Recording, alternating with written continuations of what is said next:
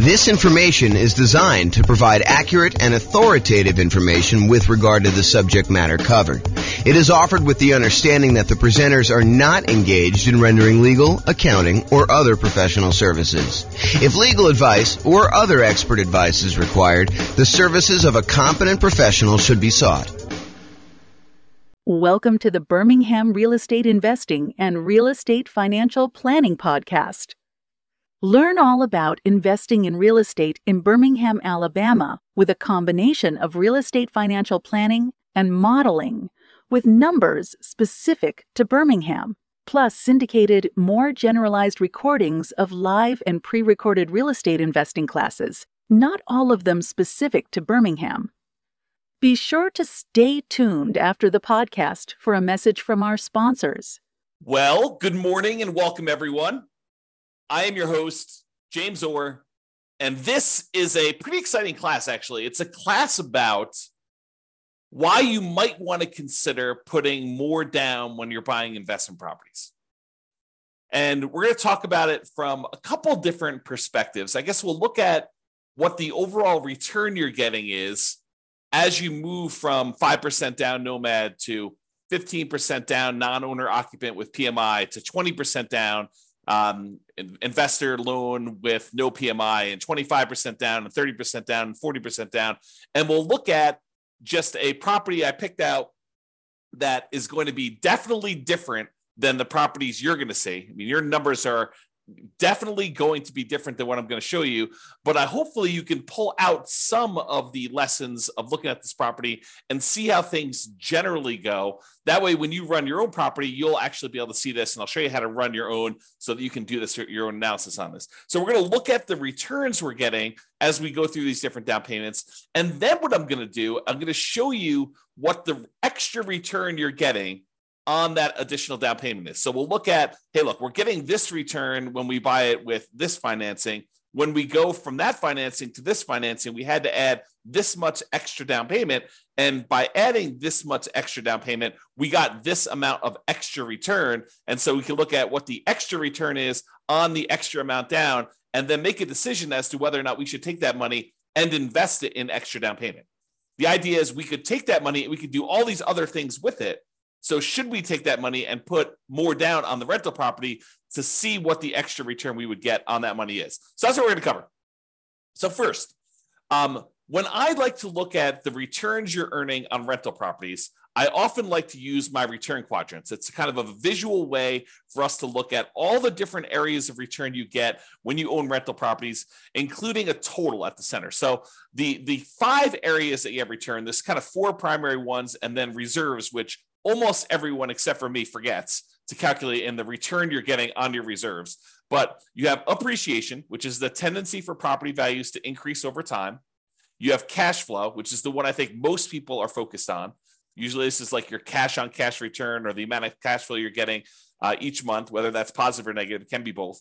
The next one is debt pay down, how much of the loan you're paying down each month. If you have a free and clear property, there's no debt pay down. But a lot of times when you have a mortgage on a property, you're paying down a certain portion of that loan unless you got an interest-only loan. And so you're making a little bit of a return by paying down a loan each month. And then the last one is the tax benefits you get by owning the rental property. So those are the 4 primary: appreciation, cash flow, debt pay down, and the tax benefits of depreciation, which we often call cash flow from depreciation, because it shows up like cash flow by you not having to pay taxes. And then the 5th one is obviously the return you get by having reserves set aside to buy this property. If we're going to use the reserves as part of the denominator, as part of the how much you need to have put down and have in order to invest in the property, then we also need to honor that you probably are getting some type of reserve return on your reserves as well. And that may be, putting it in a savings account, or maybe if you have enough, putting it in the stock market and getting a higher return, which we're not going to talk about in this class because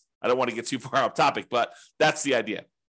So when I talk about these kind of returns and the returns you get, I usually talk about it in 3 different sort of like flavors. Number 1 flavor is the return you're getting in dollars. How many dollars did your property go up in value in the year? How many dollars of cash flow did you have that year? how many dollars did you pay down on the loan that year, and how many dollars in cash flow from depreciation, your net benefit after you take into account the taxes you don't have to pay on that rental property by having that rental property. So like you add up all those and the amount of dollars you get from reserves. So the return in dollars looks at the number of dollars you're getting. But a lot of times we want to look at how much money you're getting divided by how much you had to invest in order to make that deal happen. So that would be what we call return on investment. So the dollars amount in appreciation you got divided by your total cost to close plus reserve. So the amount of money you had to use for down payment, the amount of money you had to use for your closing costs, any buy downs, anything like that you had on the property, plus any money you have in reserves, that gives us the return we're getting from appreciation. So the dollar amount in appreciation divided by the total amount to close plus your reserves on the bottom, that gives you a kind of like return on investment from appreciation. Do the same thing with cash flow, do the same thing with debt pay down, do the same thing with the tax benefits, like cash flow from depreciation, and the same thing for reserves. You get an idea of what the returns are. We can add all those up and you find out what the overall total return was on the initial investment. Now, the return you're getting in year one on how much you put into the deal in order to acquire the deal makes a lot of sense. But if you think about what the return you're getting on a property you've owned for 10 years, does it really matter what you put into the deal in the beginning at that point? If you're getting, $40,000 in appreciation because the property has gone up a lot in value, does it matter that you only invested, $500 in order to acquire that deal 25 years ago? Not really. And so return on investment, the importance of that metric goes away after year one. We no longer think to ourselves, what's the return we're getting on the amount that we invested anymore? Really what we'd like to think about then is the returns we're getting on how much equity we have in the property. So if you say to yourself, okay, now I've got, the property value has gone up, I paid down the loan, now I've got $100,000 in equity. Now we're more concerned about what the return we're earning from appreciation and cash flow and debt pay down and tax benefits and reserves, what the return we're getting on the equity we have tied up in that property. Because we could go and sell that property, release the equity, take that equity and go invest in something else. And so really what we want to think about now is what the return we're getting is if we decided to take that money and invest it somewhere else so that we can compare the return we're getting on the rental property to other options that we have in the world. Other things we could go buy. We can go buy another rental property. We can go buy stocks. We can go buy bonds. We can go buy any exotic investments you want to get. Okay. And so after year one, I tend to like to switch over and start thinking of, okay, now what's my return that I'm getting on the equity I have tied up in my property? And not to get too off the rails, but technically it's not even return on equity. Technically it's return on what I call true net equity after all of your expenses of getting out of the property. Because it's really not the return you're getting on the amount of equity you have in the property. It's really the return you're getting if you were to take that money out of that investment and you were going to go invest in something else. So we really need to know how much you'd walk away with in equity from that property. Your equity after you pay all your expenses, like your closing costs, your real estate commissions, the capital gains taxes you got due, and any depreciation recapture on any depreciation you took. So we want to look at equity after all those expenses. So we're not going to get into that today. We'll do entire classes on that concept, but I just wanted to introduce it to you. So now that I covered this, it's really like three flavors of the returns: return in dollars, which we'll talk about today, and return on investment, which we'll talk about today. We're not going to go into the return on equity stuff today because we're really just primarily focusing on when you acquire a property.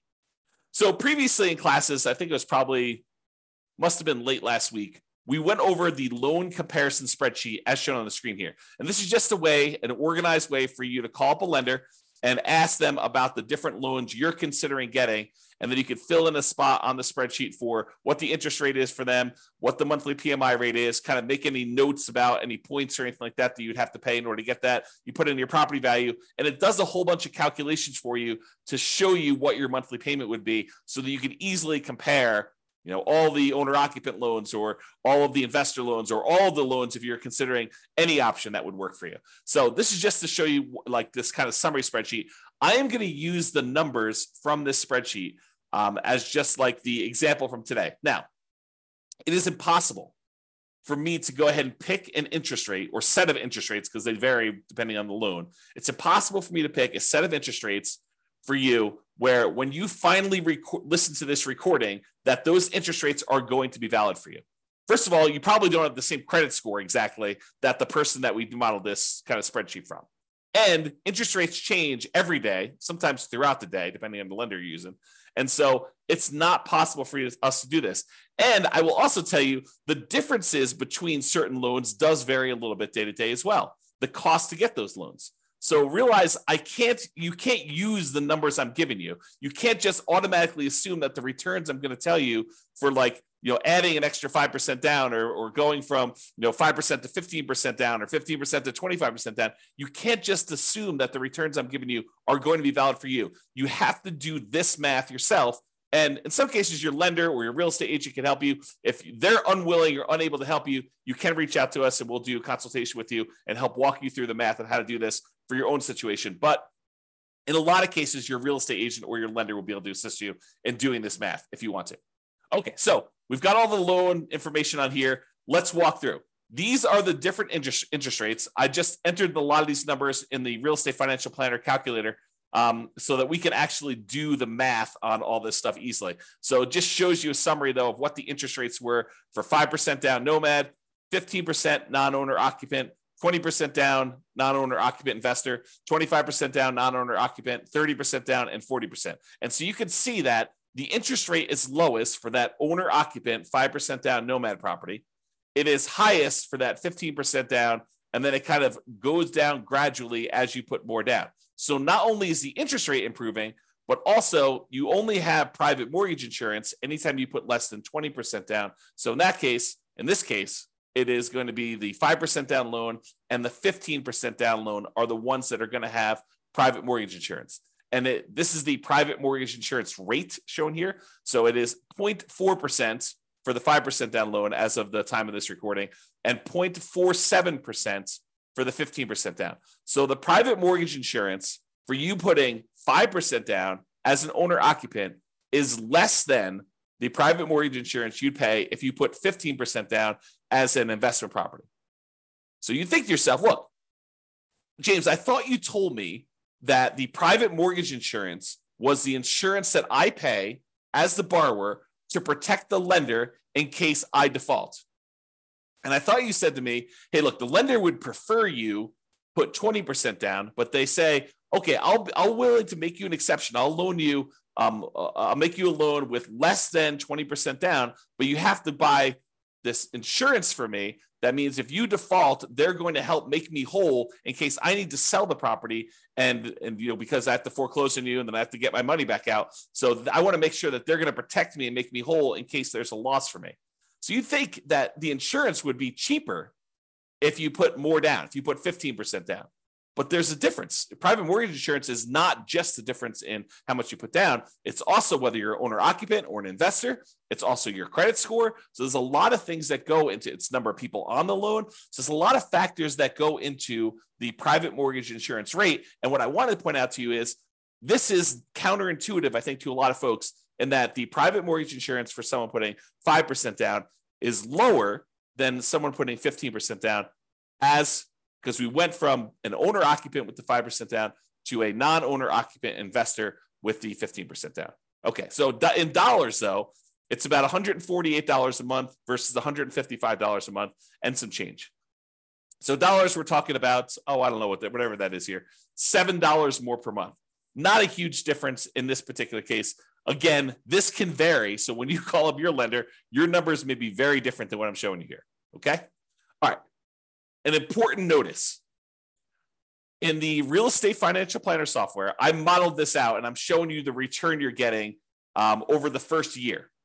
However, I started in month 2. Why did I start in month 2 and not month 1? The reason why is in the Real Estate Financial Planner software, we do our modeling like the real world. In the real world, the first month you have a mortgage on a property, you buy a property on the first of the month, that first month you do not have a mortgage payment due. Why? Because the payment is due after interest has accrued for a month.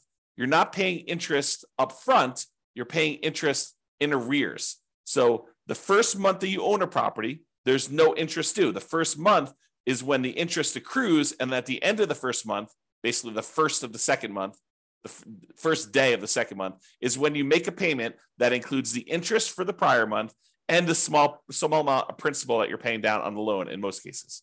Okay. So the reason we're starting in month 2 is cash flow in month 1 looks exceptionally good. And I did not want to bias our numbers by using the return you're getting for the first month that you owned a property and have it skew that it looks like you got a lot more cash flow on a property, because you didn't. Okay. Even though in reality, when you buy a property, your cash flow, if you buy a property on the first of the month and you rent that thing out right away, then the return you get for that first month is amazing, because it's almost as if you don't have a mortgage that first month. You do, but interest is accruing and you haven't had to make a payment yet. All right. And then after you've owned the property for a month, then you make the payment. Okay. And we'll cover this in future classes because there's some subtlety to this. If you get the loan mid-month and they usually have you prepay interest for a certain amount of time, and then you don't really make a payment until usually more than 30 days later on the first of whatever that next month is. There's some subtlety there, but I'm not going to get into that for today. Okay. So point out, we're not starting in month 1, we're starting in month 2, and we're counting 12 months from month 2. Also, we've assumed that you can rent the property that you did as a nomad in the first month, which is not true, right? Usually nomad, you're buying a property as an owner occupant, you're moving into the property, you're living there for at least a year. It's a requirement of the lender when you get the loan that you're agreeing to do an owner occupant loan. You're signing a piece of paper at closing. If you don't abide by that loan thing, you're committing loan fraud, which is punishable by prison. So you do not want to do that. So you're agreeing to stay in the property and live there for a year, which means you're probably not getting rent unless you're getting roommates for that first year. However, for the sake of this analysis, I assume that you could rent the property in year 1. Not true, but for the sake of just doing the analysis and doing the math, we've assumed that you're renting the property from as soon as you buy it. Okay, with that being said, let's take a look at the returns we earned on doing a nomad 5% down return in dollars quadrant. Remember that kind of like the number of dollars that we did? So here are the different returns we earned by buying that property, starting in month 2, going through month 13. And it shows you that the property appreciated about $14,000.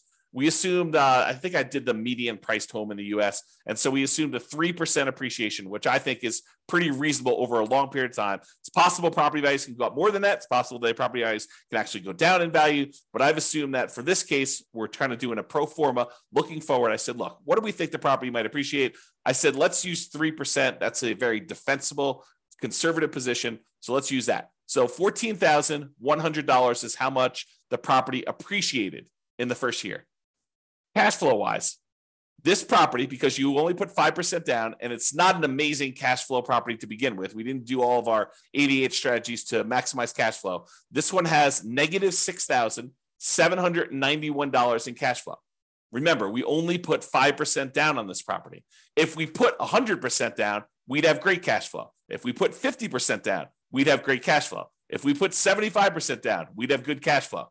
But because we put so little down, we basically have what I like to refer to as deferred down payments, because you chose to put less down and to receive less cash flow. In this case, it's negative.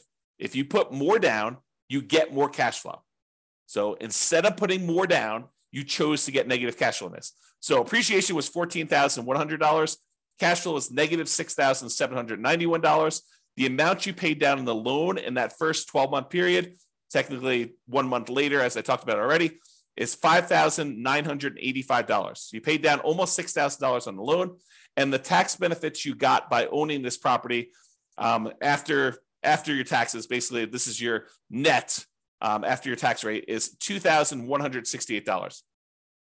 And we said that you put 6 months of reserves away, and we had that in a savings account earning 1%. So you got $223 in reserves, the return you earned on the reserves you set aside for owning that rental property. So the total amount you earned by doing this property is $15,686 in the first year.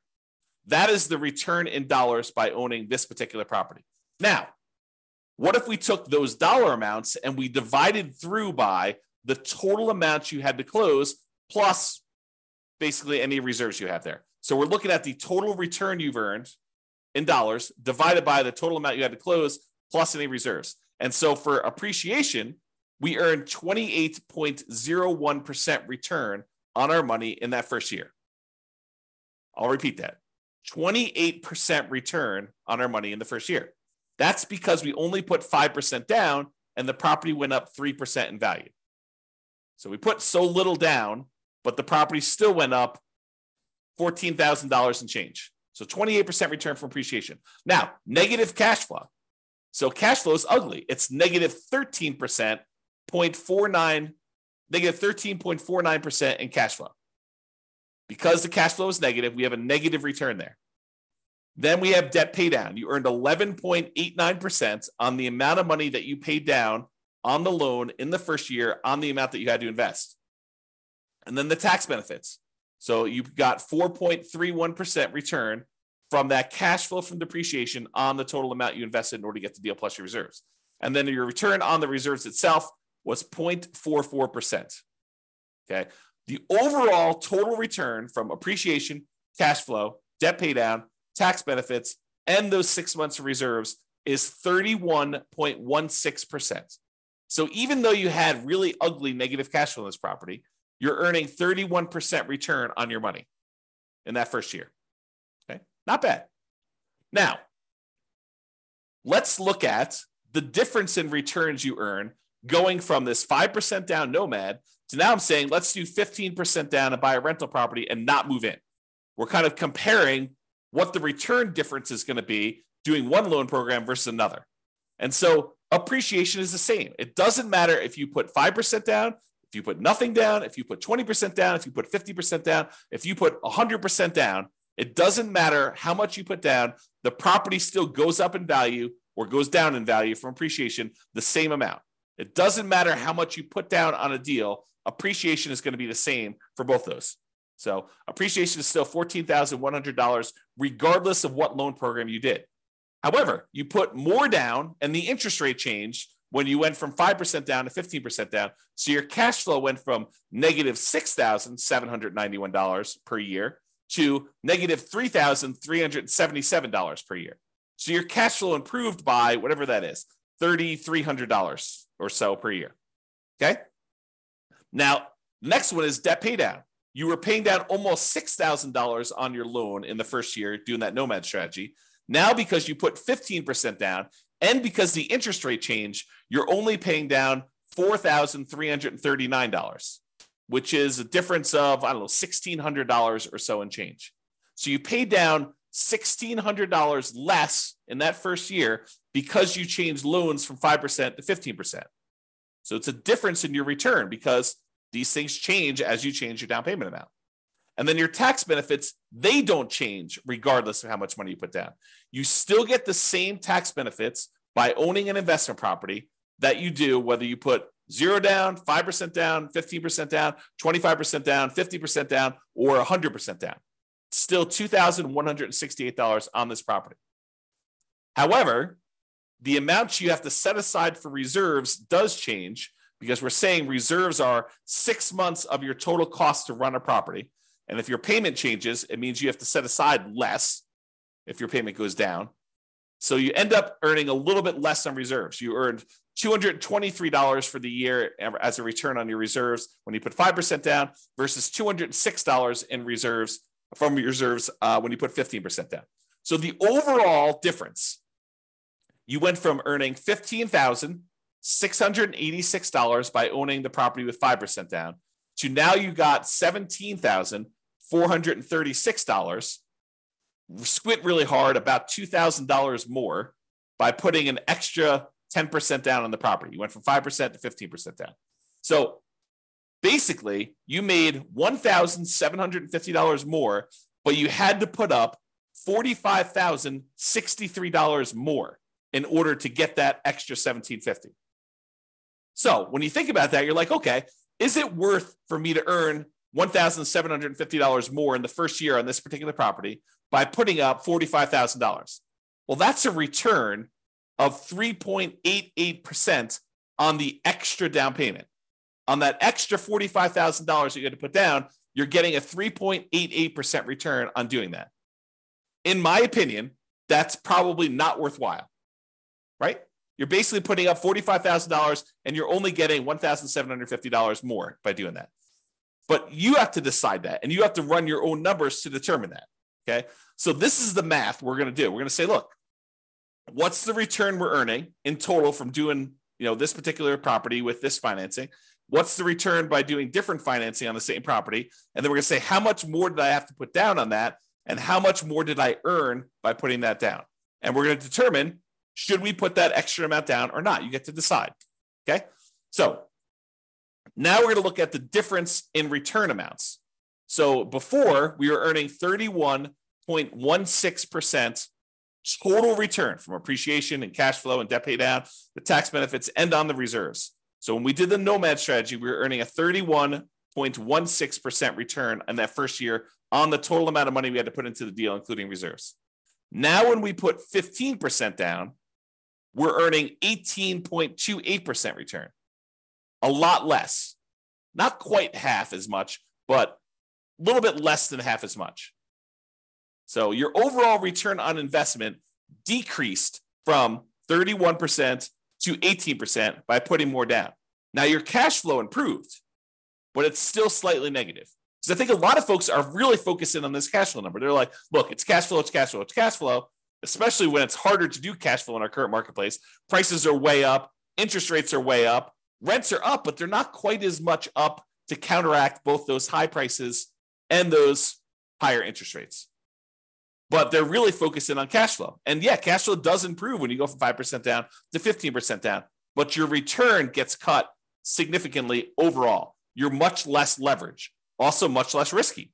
If you measure risk as different things like your resiliency to changes in rent, or your resiliency to changes in prices, or the amount of reserves you have set aside, or your debt load to your net worth, or your debt load to your liquidity, like all of those different measures of risk, when you put less down, those tend to get better.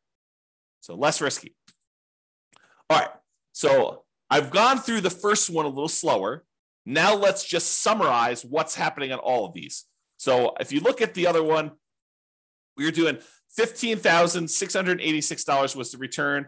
We earned on Nomad $17,436 on the 15% down. You'll see that's these numbers here. So when we do the Nomad strategy, that's this one. That's $15,686 total. The one where we put 15% down is $17,436. Then this is the one for 20%, 25%, 30%, and 40%. And all of these bars show you the breakdown. So it's $14,100 for appreciation for each of the individual properties. It just summarizes all of them for you. And then this is, the red one is the debt pay down. So almost $6,000 in debt pay down on that Nomad one, $4,300 on the 15% down, about $4,000 on the 20%, a little less than $4,000 on the 25%, about $3,700 and change on the 30% down, and about $3,300 and change on the 40% down. So you can see the amount of debt pay down is decreasing over time. The cash flow number was really negative when we did Nomad, not less negative, but still significantly negative when we did the 15% down. It's slightly positive, $288 for the year, about, I don't know, whatever that is, $24 or so per month for the year when you put 20% down. So basically it's almost break even if you look at it this way when you do the 20% down. Then you get some positive cash flow when you go to 25% down. That's probably $200 a month.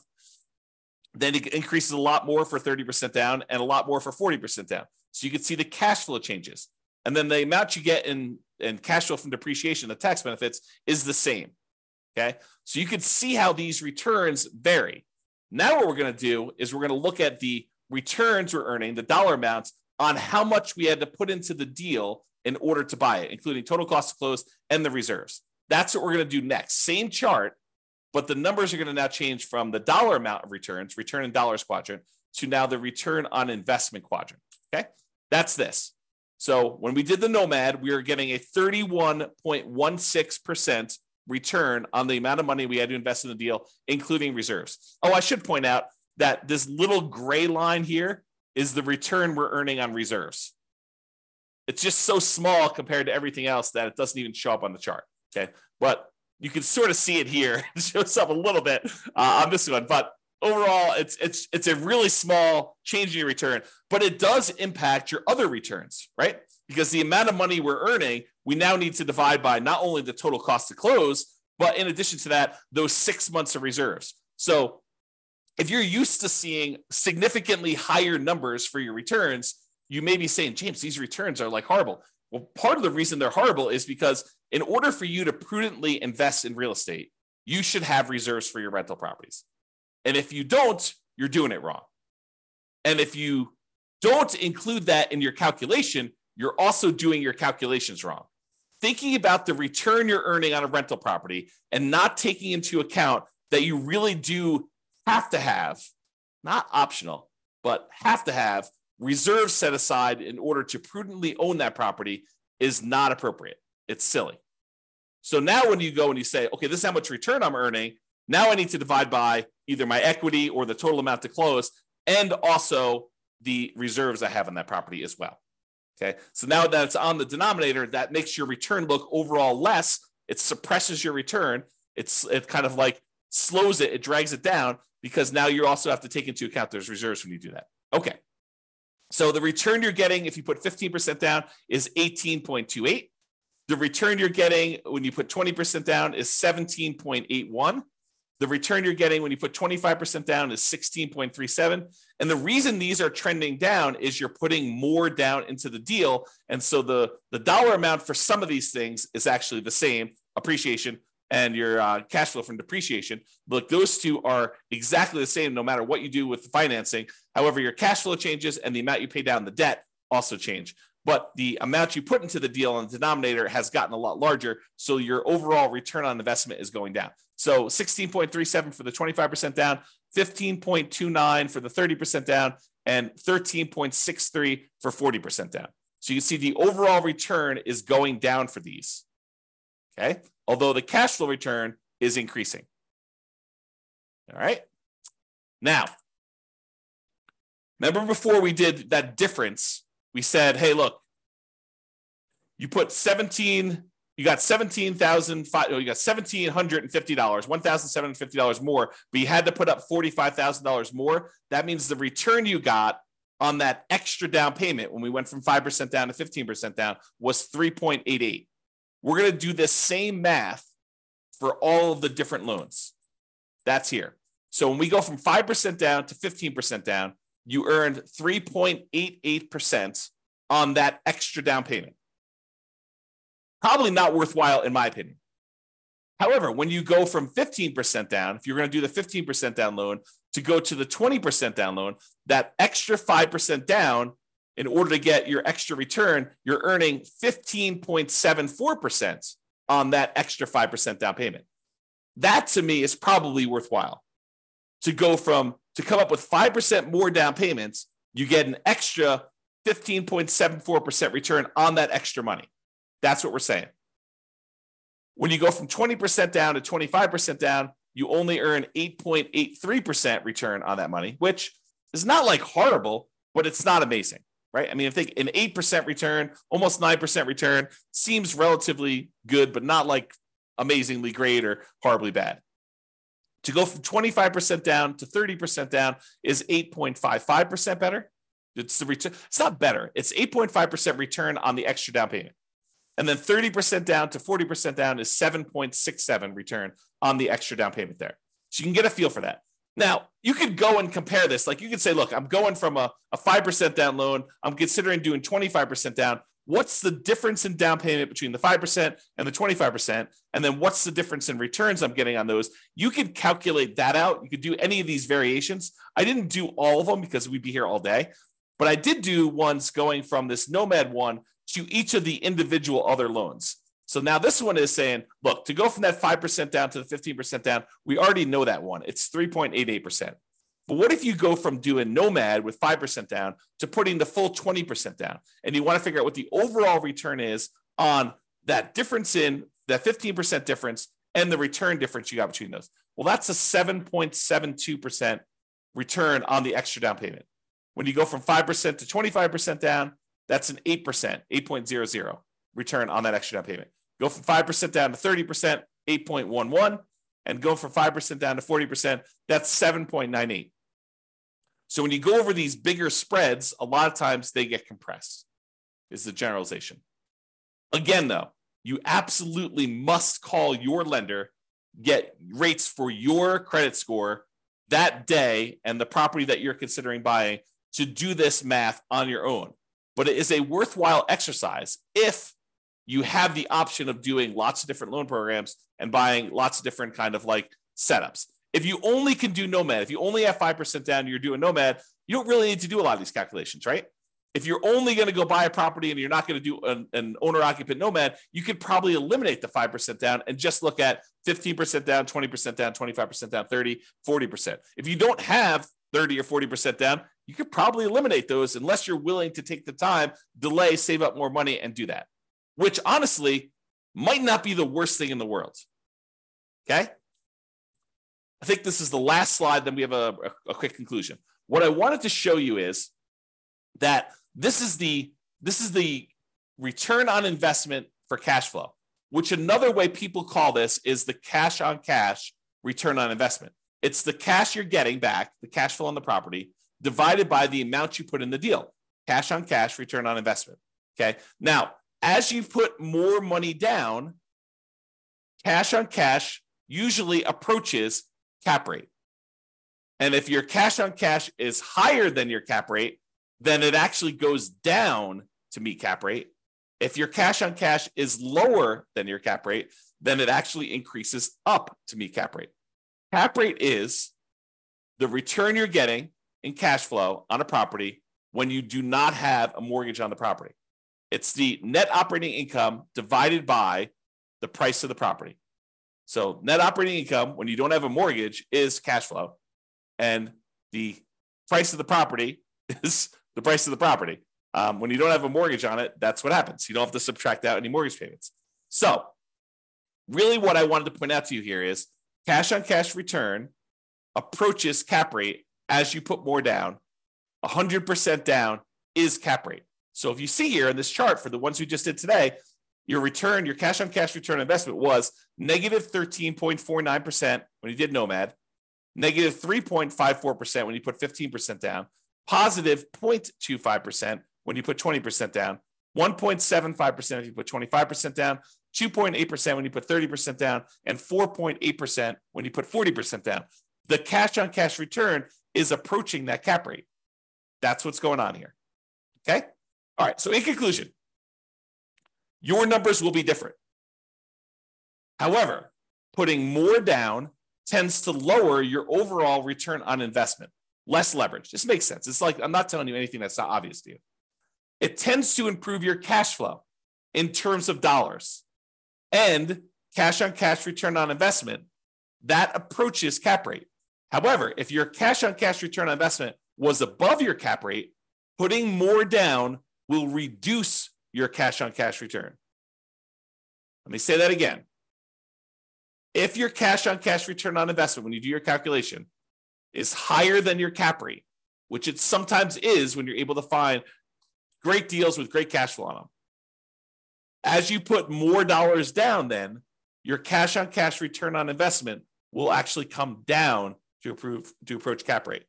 In this case, it went up, but realize that's not always the case. Okay. The return you earn on extra down payment can vary. You'll need to run your own numbers using your property, your mortgage interest rates with your credit score.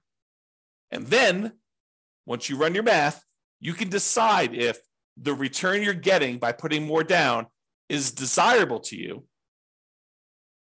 and is worthwhile. The worthwhile part, in my opinion, is you look at the return you're getting on that extra down payment and you decide, is putting $45,000 more down worth me getting $1,750 more in return? And in most cases, for that number, I probably would say no. It's up to you, though, right? It's your decision. The desirable part is a little bit more subtle because, as you saw here, where the return goes when you put more down changes. Appreciation and tax benefits, they stay the same. So you're not really messing with those. However, it's a balancing act between how much cash flow you get and how much debt pay down you get for how much you put down. These vary a lot with down payment. And you put more down, you tend to get less debt pay down, and you tend to get more improved cash flow. And so you got to figure, a lot of people are focusing on this cash flow number. and they decide, hey, look, I'm going to go put more down because I want to get improved cash flow, or pick another property that has better economics, right? I think that's another solution for a lot of folks. Plus all the 88 strategies that we're not going to cover today. Okay. All right. So that's all I got for you. Thank you all for coming. I do appreciate it. I assume there's no questions. No one's been asking any questions. No one's been interacting. So thank you all for coming. This has been James Orr. Have a great day, everybody. Bye-bye for now. With home prices up, mortgage interest rates up, and rents up, but not quite enough to counteract the higher prices and interest rates, cash flow on rental properties in Birmingham is harder than ever. Book a call with the Real Estate Financial Planner to apply our proprietary 88 strategies to improve cash flow on your rentals. See the show notes for a link to schedule your call and improve your cash flow today. If you're a real estate agent, lender, or professional in Birmingham that wants to help our real estate investor listeners, consider reaching out to learn about collaboration opportunities with this podcast. We'd love to add more value to our listeners by having you assist our investors buy, sell, and finance their real estate investments. See the show notes to schedule a call to discuss collaboration opportunities.